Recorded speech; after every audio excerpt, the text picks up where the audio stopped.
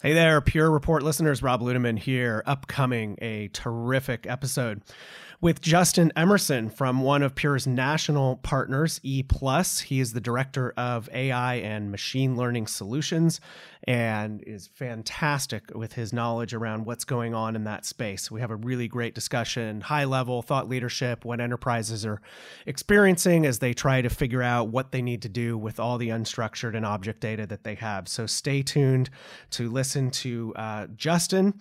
And beyond that, the quick update for you is that for Pure Accelerate, purestorage.com/accelerate, the agenda builder is now live. So quick reminder that we have over 130 breakout sessions this year. And with that agenda builder live, if you are registered, you can go in and start signing up for sessions. And reminder, there are limited seats in all the sessions, although we will repeat popular sessions and of course have session recordings available after the event if you're unable to attend one that you want to get into. But strongly encourage you to go get into the agenda builder for Accelerate, check out the catalog, sign up for the sessions that you want to see and hear. And we look forward to seeing you in Austin in September. And now, Justin Emerson from ePlus.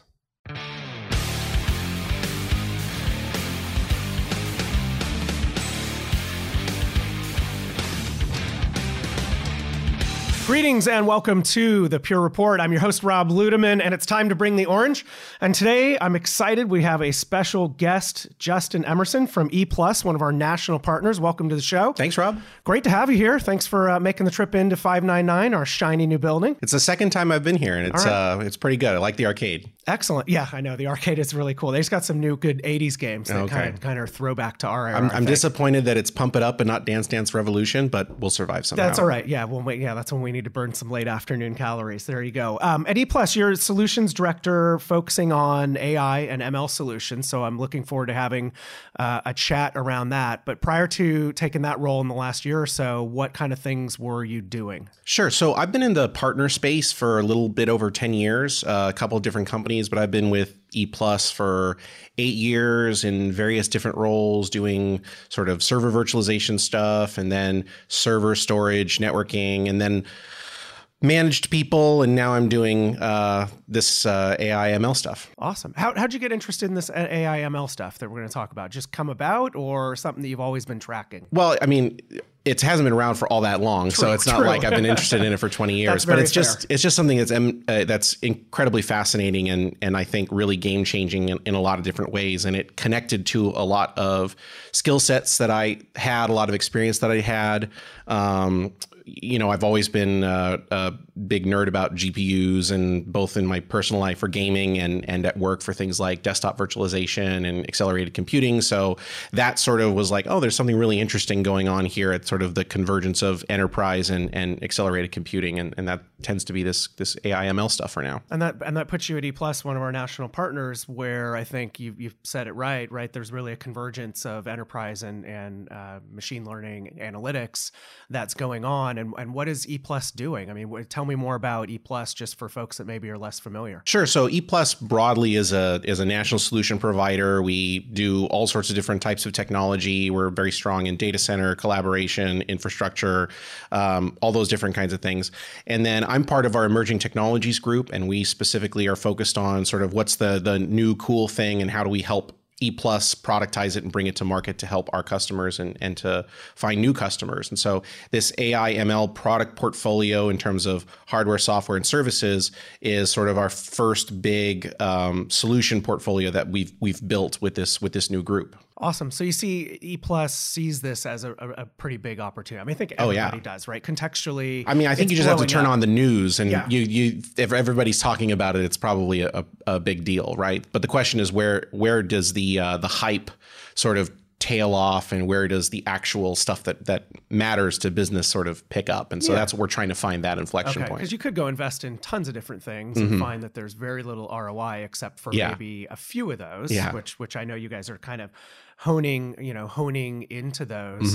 I'm interested back to the parallel. What are the parallels with some of the things that you said you're interested in GPUs with gaming? But what are the parallels with your experience doing desktop virtualization, VDI, and VMware, and sort of the big data and analytics space. Yeah, I mean, really, that has more to do with the fact that you had to learn how GPUs work, how to spec them out, how to build relationships with GPU vendors, so your NVIDIAs, your AMDs, et cetera. And so just being in that space and sort of in that that air of, you know, GPUs and so forth, you start to see, well, what else are people using them for, right? And so, you know, 5 years ago, if someone was buying a GPU for a server to put in a data center, it was probably for, unless they were, you know, a national laboratory doing nuclear simulations, it was to do desktop virtualization with 3D graphics. But then that started to change. And it started to change very quickly. And I think if you look at, NVIDIA's most recent financial results, you'll see that the data center segment, which is what they consider like a lot of the stuff that's used for machine learning, deep learning, et cetera, that's a hugely growing part of their business. And so it's gone from 0 to, you know, 100 miles an hour in the last probably 2 years. Albeit still applicable to desktop virtualization. I mean, that business hasn't gone anywhere, okay, right? Yeah, that business, it hasn't gone anywhere. But it's interesting that the types of GPUs you use for that are now different from what you use for sort of accelerated data processing, and so you're starting to see a bifurcation of silicon targeting different types of workloads, which is also really interesting. Yeah, and I think it's history repeating itself, right? I mean, you go back 20, 30 years and you look at the initial general purpose CPUs and then the offshoots of that, or you have FPGAs. Yeah. I mean, I like to tell people that a GPU is just a really fancy math coprocessor. If you remember the 387, it's a 387, but just really, really good. It's just souped up, yeah, right? It's really good at linear algebra. There you go.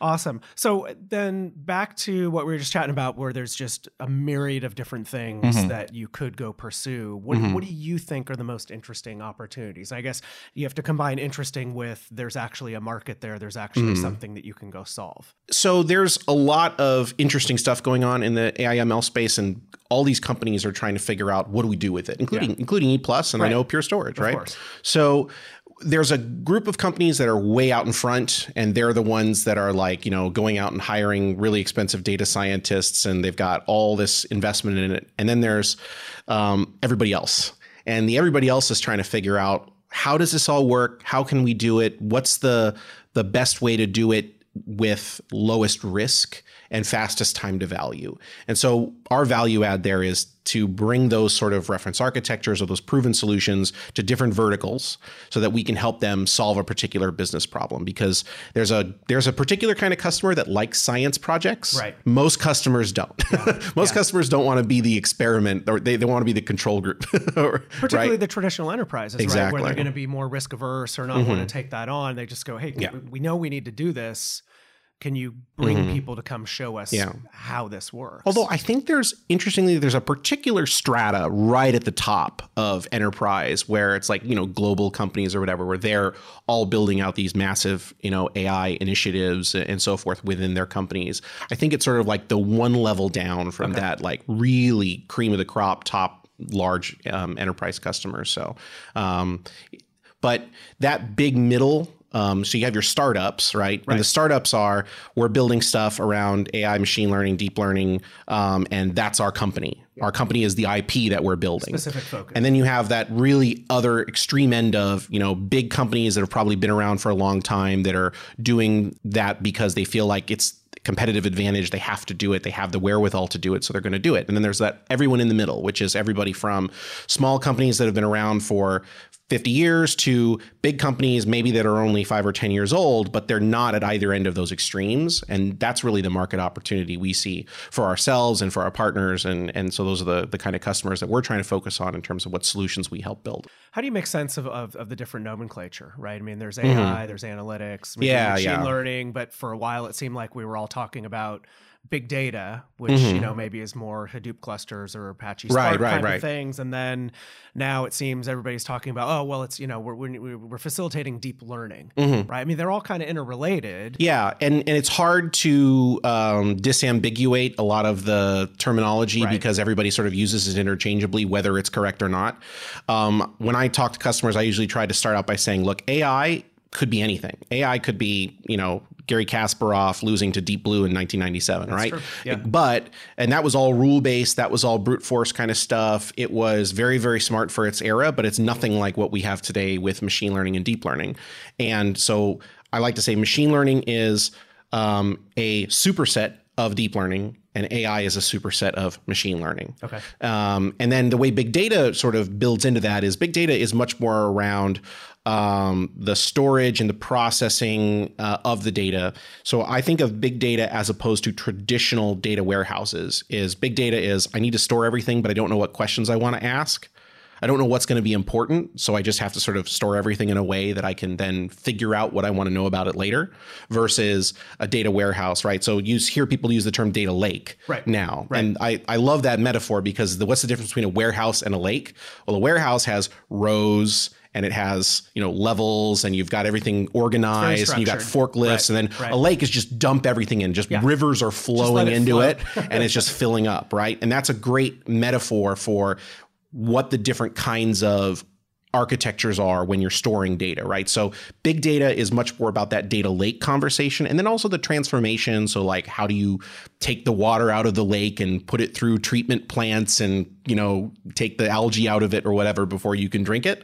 So that's part of that. And that's really the engine, the fuel that feeds that AI, machine learning, deep learning conversation down the road, right? If to use the lake metaphor, if that's the lake, the AI ML is the dam with the hydroelectric generators. Right. Okay. Yeah. And I like that. Great use of analogies there. What about data pipelines in relation to this? Just another concept? Yeah. Well, really, the idea behind a data pipeline is that you have lots of, especially when you're talking about real-time data sources, is the idea of how do I get that data from where it's originating and then processing it and getting it to where it needs to go. So if you think about, to extend the metaphor, right? If you've got sources of data that are coming in and you want to get those into the lake, right? The pipeline is how do I get it from point A to point B so that I can then have it fill up my data lake? Or how can I feed it directly into some of my business processes so that it doesn't need to enter the lake first? I can say, oh, I'm going to do this thing, and then I'm going to figure out this real-time process and inform my, network operations center that, hey, this is happening, so that I can then react on it quicker than I could otherwise. But a data pipeline is much more broadly like, how do you take a data source and how do you transform it and transport it into something that's more usable, make it accessible effectively, right? Okay, yeah. So I'm interested in, we talked about how you've got this middle section, right? You've got the startups that are building IT, the really super large enterprises that are going to go off and do their own investments, and you've got this chewy middle section who know they need to do something. Creamy center, right? The creamy nougat in the center of what do we do with analytics. What do you actually do? What are the mechanics of actually, ePlus engages somebody goes, we know we need to do something. We have, but we don't know what data lake, or we're trying to deal with data pipelines, or we're back dealing with data warehouses, and we know we need to get something more modernized. Yeah.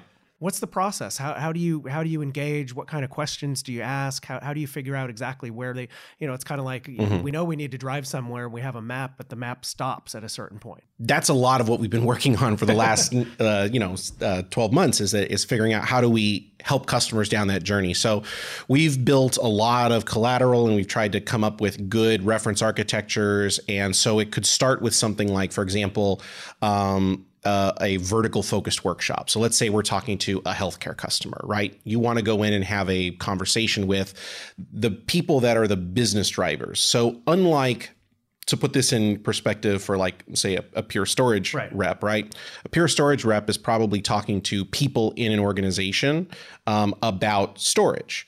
And over time, those conversations get more and more high level. You start talking about applications, et cetera. Right. But AI or deep learning or any of these kind of analytics conversations start way up at the top to begin with, right? You want to be talking to, say, for example, in the healthcare context, a chief medical officer saying, what are you guys doing about these processes that you're trying to improve? Or what are your goals for improving patient care over the next year and things like that? And then figuring out how do you map those to initiatives that might involve the data that they have. So if you go into a healthcare organization, you say, okay, well, what is the data that you have? What are the compliance restrictions around that data? Because it's usually, patient data.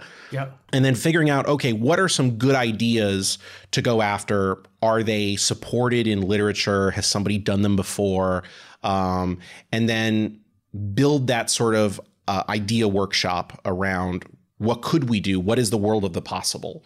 And then figuring out, okay, well, what are the things that we want to go after? What are the things that are going to have either the fastest return on investment or the biggest impact to patient well-being, or maybe it solves a particular workflow problem. It doesn't necessarily have to even be patient-facing. Sometimes it could be like, well, we're trying to do better bill coding and do more insurance exactly analytics around that kind of stuff. Because again, healthcare ends up being this convergence of not only patient care, but also insurance. Everything. For better or worse. Right. So figuring out what those are and then say, let's do a workshop, figure out how we do that. And then there's, data science consulting. And then there's also the infrastructure piece of it. And sometimes that infrastructure piece might start in the cloud. Sometimes it might start on-prem. And you want to figure out, how do I build the scaffolding around that in a way that I can then add more floors later instead of having to tear the whole structure down and start over because my foundation wasn't built deep enough. But ultimately, it's seeing what the target is, right? It's starting high enough that you get an understanding of the ultimate, objectives. Mm-hmm. And that makes a lot of sense. I mean, with all of the different solution areas that we work on jointly, whether it's traditional apps or analytics things, that's really where we want to be. Right? Exactly. Is, what are you trying to get to 2 years from now, 3 years from now, or even if it's a near-term objective, and then you figure out, again, you're great at analogies, right? The whole the whole scaffolding thing. There you go. Totally makes sense. I'm like a shark. I just have to keep making analogies, right? You just made one with a shark too. And what's really interesting is that it becomes very vertical specific, right? The things that are important regarding these technologies to a healthcare customer, to a financial customer, to a retail customer, to a manufacturing customer are all very different. The technologies way down at the end of that conversation end up being very similar, but the way in which you apply them, it's a very, very versatile tool. And so it's not just a hammer and everything's a nail, right? So the way that you have to contextualize what it can do is really about solving business problems, about asking questions like, does this thing exist? To what extent? How can I predict what's going to happen next?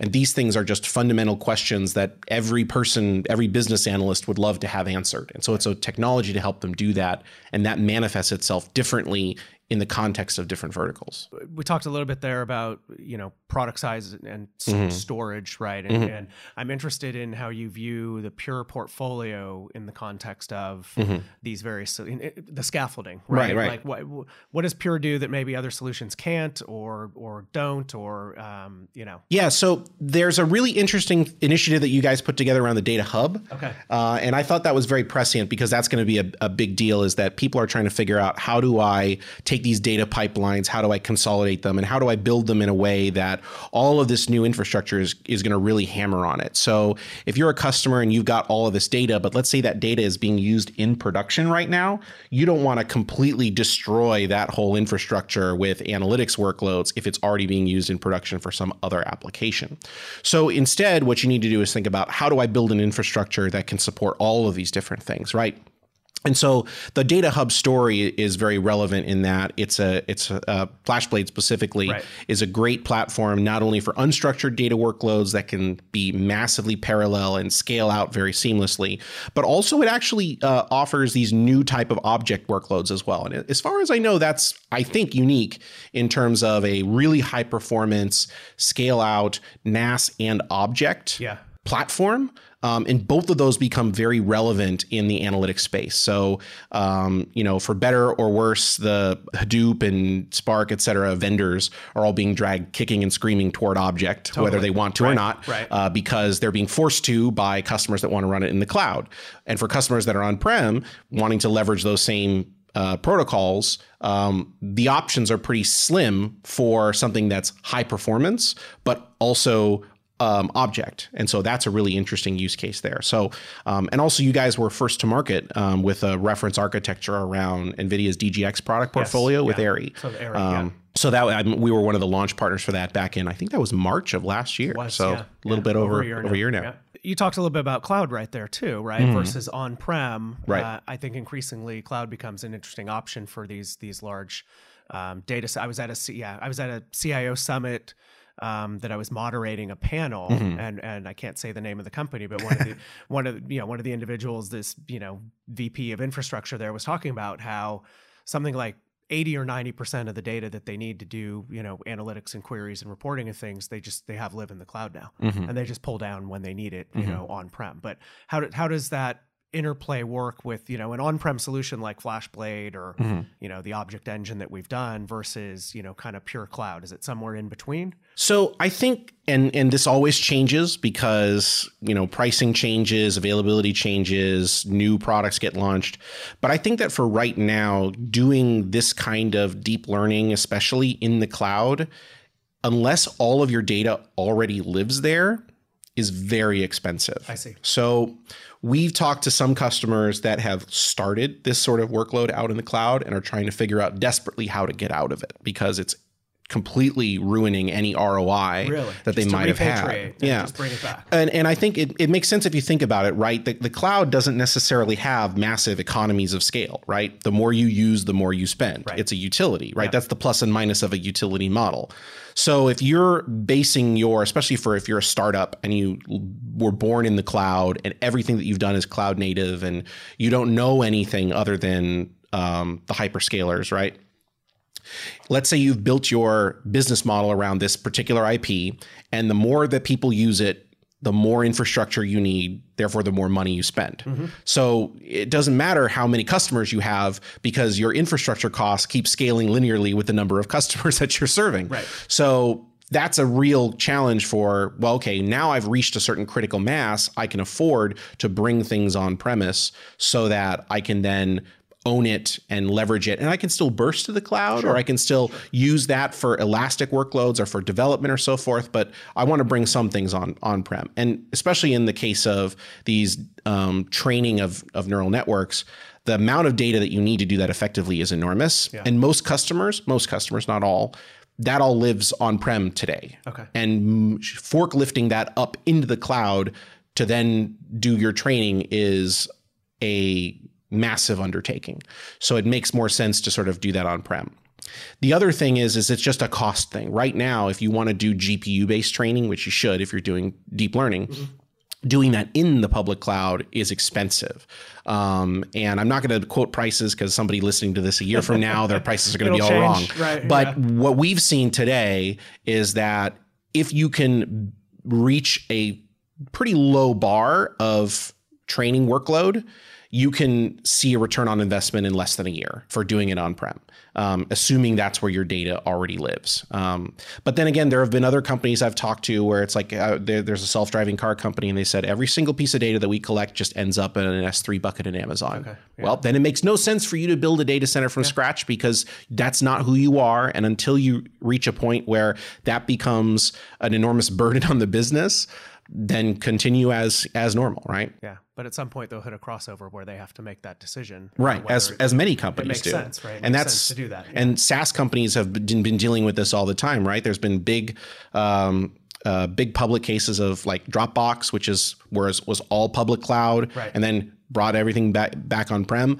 But then you have the contrary example with someone like Netflix, which is born in the cloud and has decided to stay there, right? On their biggest competitor's infrastructure, no less. Yeah, I know. But that's what makes sense for their business. Right. Well, it's case by case, then, but interesting to analyze. Yeah. If there was always the right answer, they wouldn't need people like us. They wouldn't need you to be they would need us to be solutions Exactly. people. Yeah, exactly. Totally tangential change, but I'm interested since we haven't had a lot of Pure partners on the program. What's it like? A very simple question. What's it like partnering with Pure? What do you like? What kind of things do we do that are interesting? Well, Pure's been a fantastic partner to ePlus. I know we were an early partner with you guys. I think I actually got to be on stage at one of the original big sales kickoff shindigs that was over at Santa Clara at the Marriott there several years ago. But Pure's been great to work with. What I love the most about what you guys have done is it was not just a technology thing. The technology thing's really important, but I think early on there was a decision which was, how do we change the storage market for the better and break some of the business strategies that our legacy competition are using, right? And for a partner, that's really great because it lets us be much more flexible and honest and collaborative with our customers. Because I can go in and I can say, hey, this isn't just a great technical solution, but it also has the evergreen story. It also has, all of these other great things that don't happen to be technology. They just happen to be how, the maintenance works, how the support works, how the upgrade path works. And it's such a breath of fresh air for someone who's been doing storage for a really long time that you can go into. I have no customers who have been unhappy with their Pure purchase. And I can't say that about any other storage partner that I've worked with. Sometimes for reasons that are not their fault, but so far, knock on wood, every customer that I've worked with that's bought Pure Storage has been very happy with it. And so as somebody whose core goal is to make my customers successful, make them happy, that makes it the best tool in my toolbox most of the time. Awesome. Well, thanks for validating that. Certainly hits the hallmark of the simplicity and the efficiency that we go try to deliver. And it's great to hear it from, out of the mouth of one of our valued national partners. Kind of as we wrap, anything else that you want to plug around ePlus or where folks should go to get more information around some of the AI ML solutions and analytics things that we've been talking about today? Yeah, ePlus.com. You can also check out AI at ePlus.com. You can send an email there, and that hits the folks such as myself that are focused on this area. We're at a bunch of different conferences. We have a whole web landing page dedicated to our AI/ML practice. And also you can check out the Pure Storage website under AIRI, and I believe there's a partner page that talks about who's a certified partner for AIRI, and we're on there. Cool. Would love to talk to anybody who's interested in geeking out about AI and machine learning because it's super interesting and fun. GPUs and video games. Right? Yeah, there you go. Yeah, that too. Awesome. Well, thanks for coming in. It was a blast to have you. Loved hearing your insights on everything. Really fantastic stuff. My pleasure, we'll have Rob. to do it again now that you live in the area. I'm looking forward to it. All right. Awesome. Great. Thanks. And thanks all of you for listening, for subscribing. Tell a colleague. We're looking to grow the audience for this as much as possible. We will keep bringing you interesting episodes like the one today with Justin. And with that, we'll wrap. For Pure Storage and Justin Emerson, this is Rob Ludeman saying, don't look back. Something might be gaining on you.